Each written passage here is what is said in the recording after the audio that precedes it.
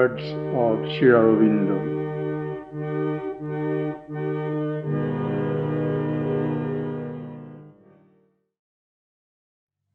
The psychic being, its emergence.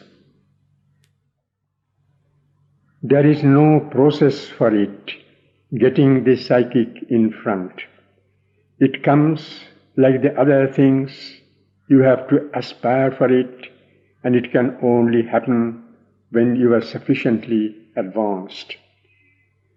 Then only can the psychic being fully open when the sadhak has got rid of the mixture of vital motives with his sadhana and is capable of a simple and sincere self-offering to the Mother.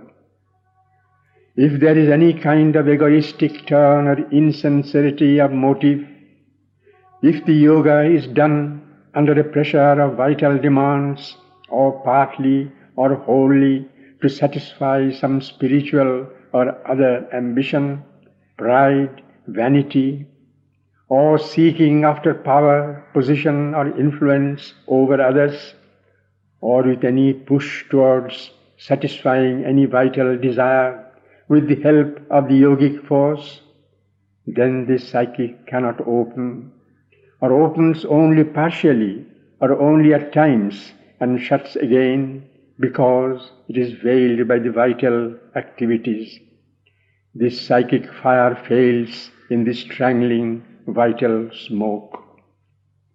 Also, if the mind takes the leading part in the yoga and puts the inner soul into the background, or if the bhakti or other movements of the sadhana take more of a vital than of a psychic form, there is the same inability.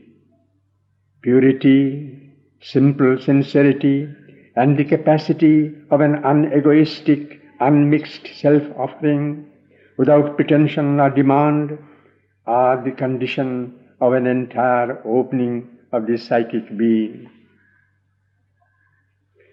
Of course, the ego and the vital with its claims and desires are always the main obstacle to the emergence of the psychic, for they make one live, act, do sadhana even for one's own sake, and psychization means to live, act and do sadhana for the sake of the divine.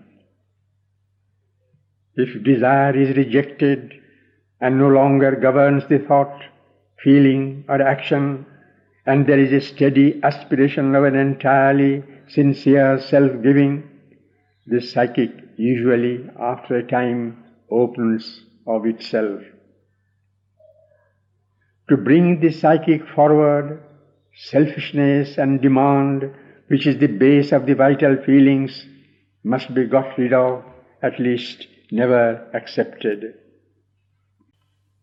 It, the flow of love and joy from the heart center, can be misused on a large scale only if there is a strong and vehement vital ego, not accustomed to correction, or else a vital full of kama vasana.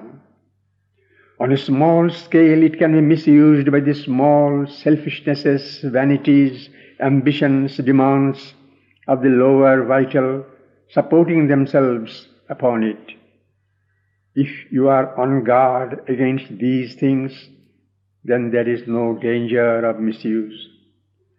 If the psychic puts forth psychic discernment along with the love, there is no danger, for the light of psychic discernment at once refuses all mixture or misuse.